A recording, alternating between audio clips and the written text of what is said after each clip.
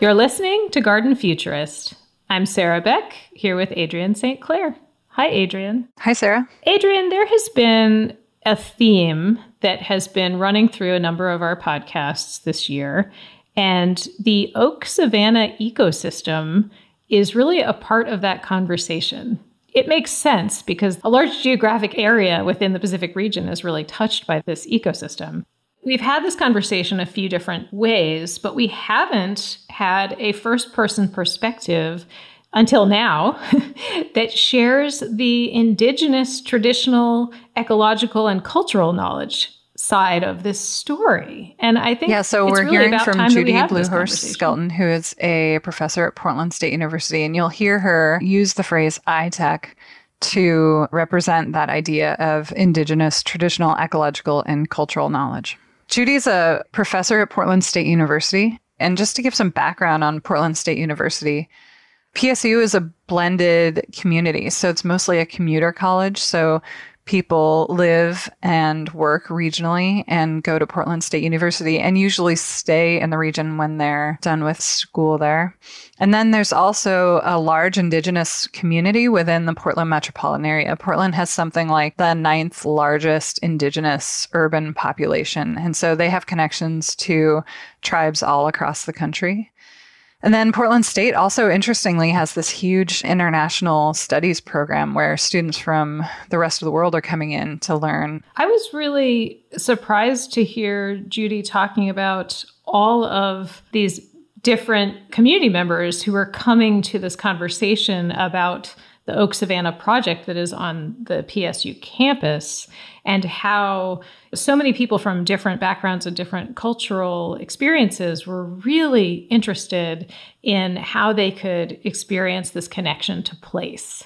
And in so many ways, Judy shares a roadmap to how to do this, how to, as an individual, find that connection to place. Judy BlueHorse Skelton is a senior instructor and full-time faculty in Indigenous Nation Studies at Portland State University. She's worked with federal and state Indian education programs throughout the Northwest to create cultural activities focused on traditional and contemporary uses of native plants for food, medicine, ceremony, and healthy lifeways. Judy BlueHorse Skelton, welcome to Garden Futurist. Tatsumi wee, good morning. Good to be here, Sarah. Oh, I'm so glad to have you with us. You have had a leading role in the Portland State University oak savanna landscape. And this is a landscape that features Oregon white oak trees and Western serviceberry, and there's a meadow seed mix.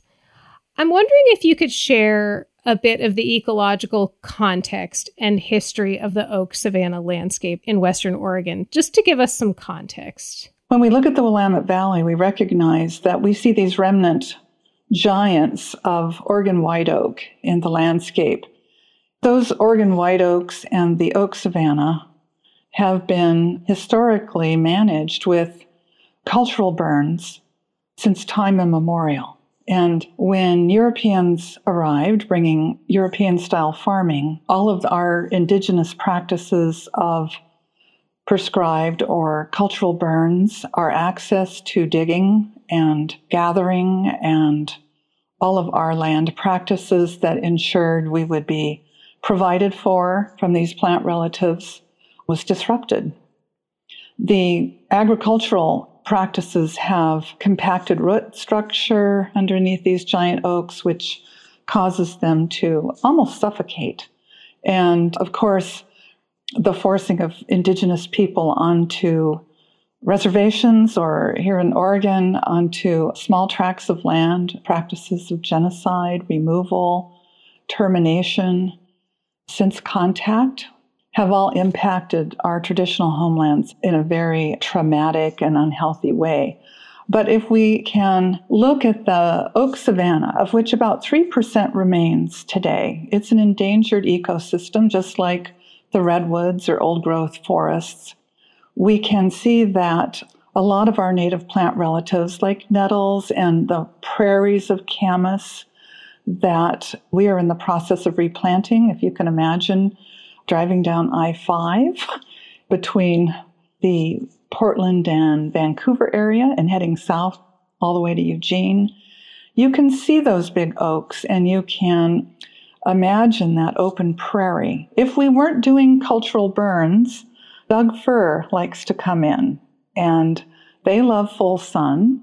And so by burning, you're keeping out these evergreens that would shade out our traditional foods like camas and so many others. So we're looking today at a very disrupted ecosystem. And so the oaks, the white oaks that we have planted over the years, thanks to students' visionary work, we have a site in the middle of the Portland State University campus where these oaks were first planted by students about 10 years ago who were looking to create sanctuary, looking for sacred space in the middle of the campus. I just want to pause for a second, though, to recognize how different these landscapes are that we're talking about. When you're talking about the white oak savanna, you're actually talking about grasslands, and you're talking about an open landscape that is not at all like the Doug fir dense forest. So, I think it's just really interesting for us to put that in some context, right? Because that burned managed landscape is a really different landscape. It really is. It really disrupts the kind of what we call settler narrative that no one was here. Right. And really, these open savannas or prairies or grasslands or meadows, they're highly, highly tended, we would say tending in a seasonal rounds, meaning as the seasons move through, we have our seasonal practices that tend and ensure that these systems will continue. And so once you remove folks, once the folks are forced off, and another system is brought in, and that system has been very degrading, as we know, across the country in a lot of different diverse ecosystems. A lot of these healthy ecosystems, whether we're looking at wetlands, we're here at the confluence of the Willamette and Nichiwana, the big river, Columbia River. And these two rivers, this confluence, very rich in soils and very seasonal in their flooding times, their flooding seasons, and the rich soil they leave behind. There's a rhythm to life, and that's actually part of what the Oak Savanna on the Portland State University campus is hoping to do, is to restore that rhythm, our physical rhythm and tending, but also our emotional and our spiritual and mental rhythms. Can you talk a little bit about the planning process for this landscape on the campus and what the role of the Indigenous Nations Studies program has been in that? Well, over 10 years ago, through capstones I was teaching on Indigenous gardens and food justice, it's all about community engagement. It's about touching the land, being out, what some would call field work. But it was really begun when students started getting onto the land, and we had our classes there. And through talking circles, doing some of their research, what is the history of this place called Portland today? A lot of our Indigenous Nations Studies courses, curriculum, is centered in Indigenous traditional, ecological, and cultural knowledge, ITAC. And while many of my classes were out in the field, we're on Portland Parks land in Northeast Portland at the Native Gathering Gardens at Cully Park, which is in the Columbia Slough area, where we have 6 acres there. We just celebrated our camas tending and harvesting and traditional pit roasting of camas bulbs on Metro land in partnership with them on a place we call Quamish Prairie. What had to happen first, Sarah, and the kind of invisible work that when folks say, how are you doing this, was the relationship building. And we've been working over 10 years in building the relationships with these agencies that are sitting on our traditional homelands.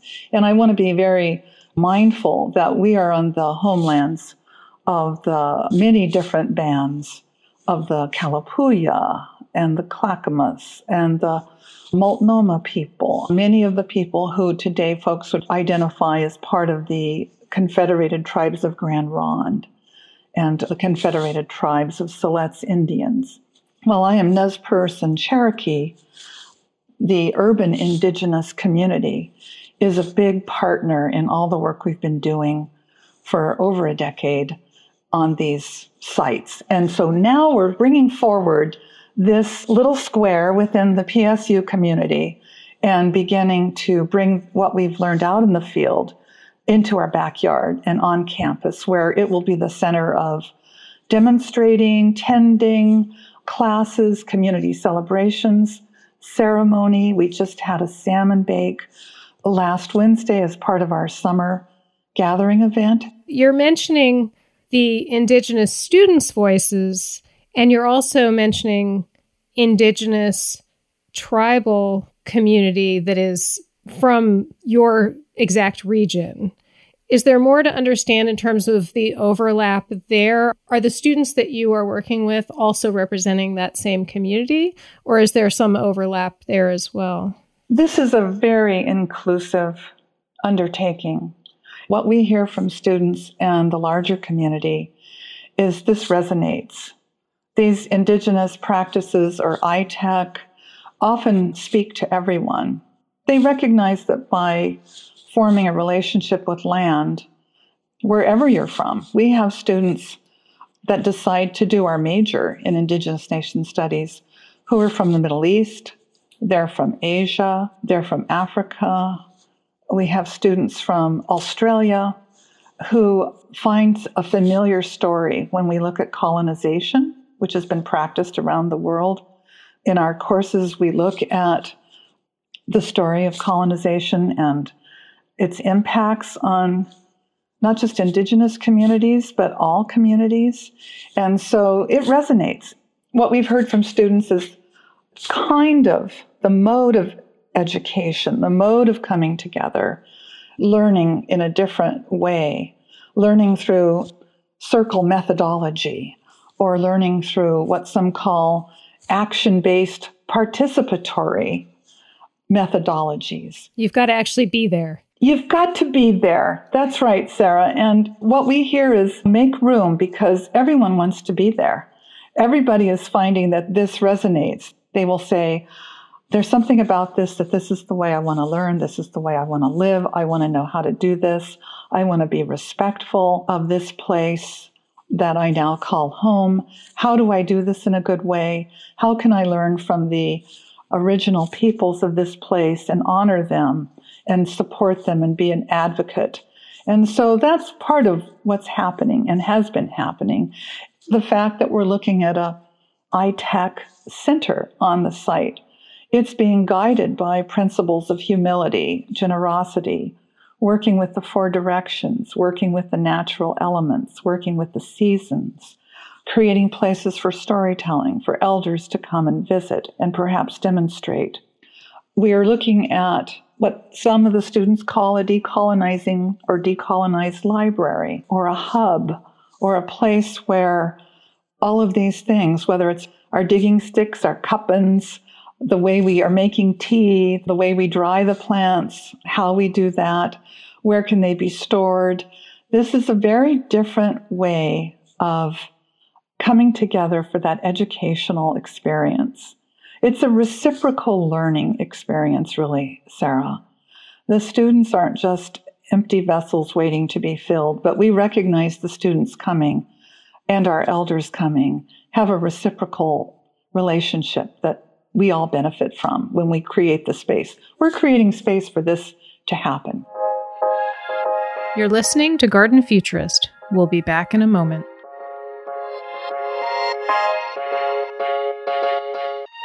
Trees are the air we breathe, providing expert tree care for 115 years and growing. Family-owned Bartlett Tree Experts brings a rare mix of groundbreaking science, award-winning safety practices, and global resources to every tree care task at hand. And at the heart of our success are people, experts who know and champion every tree, no matter the species. Discover how our passion for trees is inspiring one beautiful property after another. Call 877-BARTLETT or visit bartlett.com. Just as the plants in your garden tell a story, so can your garden decor. Eye of the Day imports handmade Greek terracotta pottery that is produced using ancient techniques on the island of Crete, and their unique color is the result of being fired in kilns fueled by olive trimmings and pits. Eye of the Day Garden Design Center maintains the largest inventory of fine European garden design decor in the United States. Visit eyeofthedaygdc.com.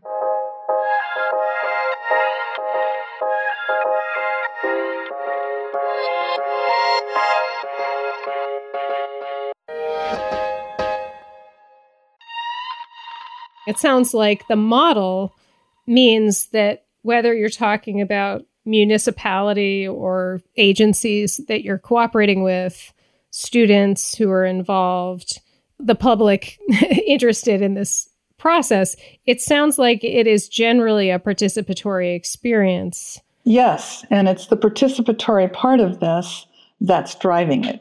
The participation happened first. And in this coming together, the emerging Indigenous leadership styles and voices, whether it's Indigenous curricula and related fieldwork, it's all found a timely synergy with these numerous agencies and community partners, Indigenous and non-Indigenous. Together, we're all working in a very culturally responsible and responsive way to implement these restorative, reclaiming land practices on a landscape that mirrors the same kind of colonizing. It's more than disruption, in some cases, destruction. When we look at the Columbia River today, when we look at the Willamette River today, when we look at our coastal communities, when we look at the prairies of the center of what's called the United States today, these are very disrupted. These are landscapes that are hurting. And so that's happening across the country with Indigenous communities and their partners everywhere. And part of this is being very driven by wanting to revive and have our healthy first foods, our first medicines. And to have healthy first foods like camas, we have to look at what's the history of agriculture or industry when we get ready to roast and then eat a camas bulb. And so there's a lot of partnerships needed for cleaning up what has happened here in the Northwest in the last 200 years. And so that's part of this story, is how do we collaborate and understand what is the soil holding. The wapato, another first foods, a little potato, likes to grow in the mud, which a wetlands area. Very vulnerable to heavy metals and other things coming in when we look at major waterways. Camas also likes wet feet, but can handle a dry summer where we get no rain because they finish blooming in May. They go back underground and come back again in the next spring. What we find with those is that if we just stop planting corn or we stop tilling for potatoes or all of the other European agricultural practices, these plants have been waiting for us. They come up. We do spend time planting new ones, scattering seeds, but we are finding that they are hiding. They're there in the land, coming back up once we stop the unhealthy practice. And that has been our most uplifting message, is that these relatives are just waiting for us to return to the land. And when we do, when we offer those songs, when we are tending with our cuppen instead of a big rototiller or other non-Indigenous tooling, we find they come back. We're not doing this work alone. The plants and beaver, and what beaver are doing when you stop traditional agricultural farming that was brought over from Europe, the beaver will come back up and they will immediately start making curves in these canals and ditches that were created to accommodate unhealthy farming practices. We are working with U.S. Fish and Wildlife at the Tualatin River Wildlife Refuge. We were just out there on Saturday, the class, looking at the transformation from an old ditch where there'd been a dairy and farming. By getting out of the way, of course, listening to beaver is a huge change. It's a huge shift for Western science and Western land restoration practices to pay attention to what beaver are doing and let them do what they're doing. And they created an incredibly meandering stream, which was once a ditch. When students finished on Saturday, they said, there's a lot to be downhearted, but I just feel so hopeful. And when the eagles fly overhead at these events and at these wetland sites, we feel that we're not alone. And the hopefulness that comes in for restoring not just our ecosystems or our relatives, but our relationship. That's what this is really about, Sarah. I love the optimism in the ability to participate, even if it is an observation that is perhaps a plant is not performing perfectly or it's not surviving as well as it might. It does sound to me like what you're hearing is people participating in that conversation helps them feel hopeful. Hopeful is the word. I don't know about optimistic, Sarah, but what we realize is for our Indigenous folks who have survived the history of this land and the history of policy, we find hope because we're still here. And so it doesn't look like it did 500 years ago or 250 years ago. But I think what we have to remember is the gift of our ancestors, whether it's our plant ancestors or just the intrinsic ancestor that dwells within the land and the water.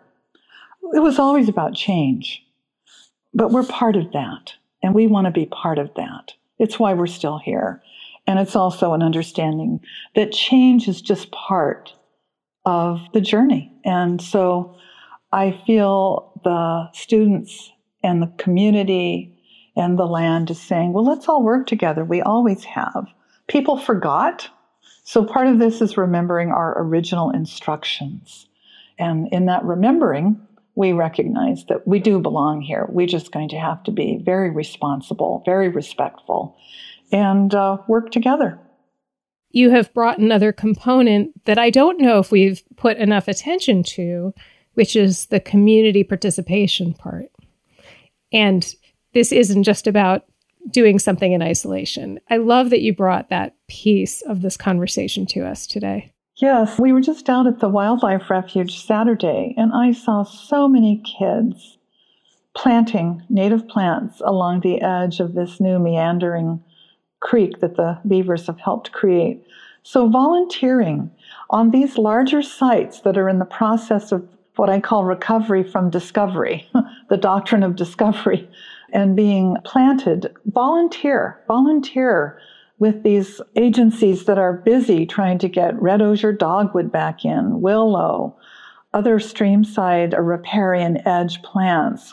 Portland Parks has planted thousands and thousands with Indigenous community and our classes and students. They've planted thousands of camas bulbs down at the Oaks Bottom Wildlife Refuge on the Willamette River. And so get out and advocate and get your hands dirty. And just know that these agencies do coordinate a lot of community plantings. And many hands, as they say, can help recover a camas prairie pretty fast. You might actually have some fun out there too. Students have said it's the highlight. So yes, and the children, you get little people out there, they love it. So does everyone of all ages, but it's a great opportunity for children to connect with where they live and connect with the earth and not be afraid of the unknown. It just becomes a lifetime way of being for them. They're committed, they feel connected, and they're going to protect. And that's what we need. We need people to be aware, to respect and protect.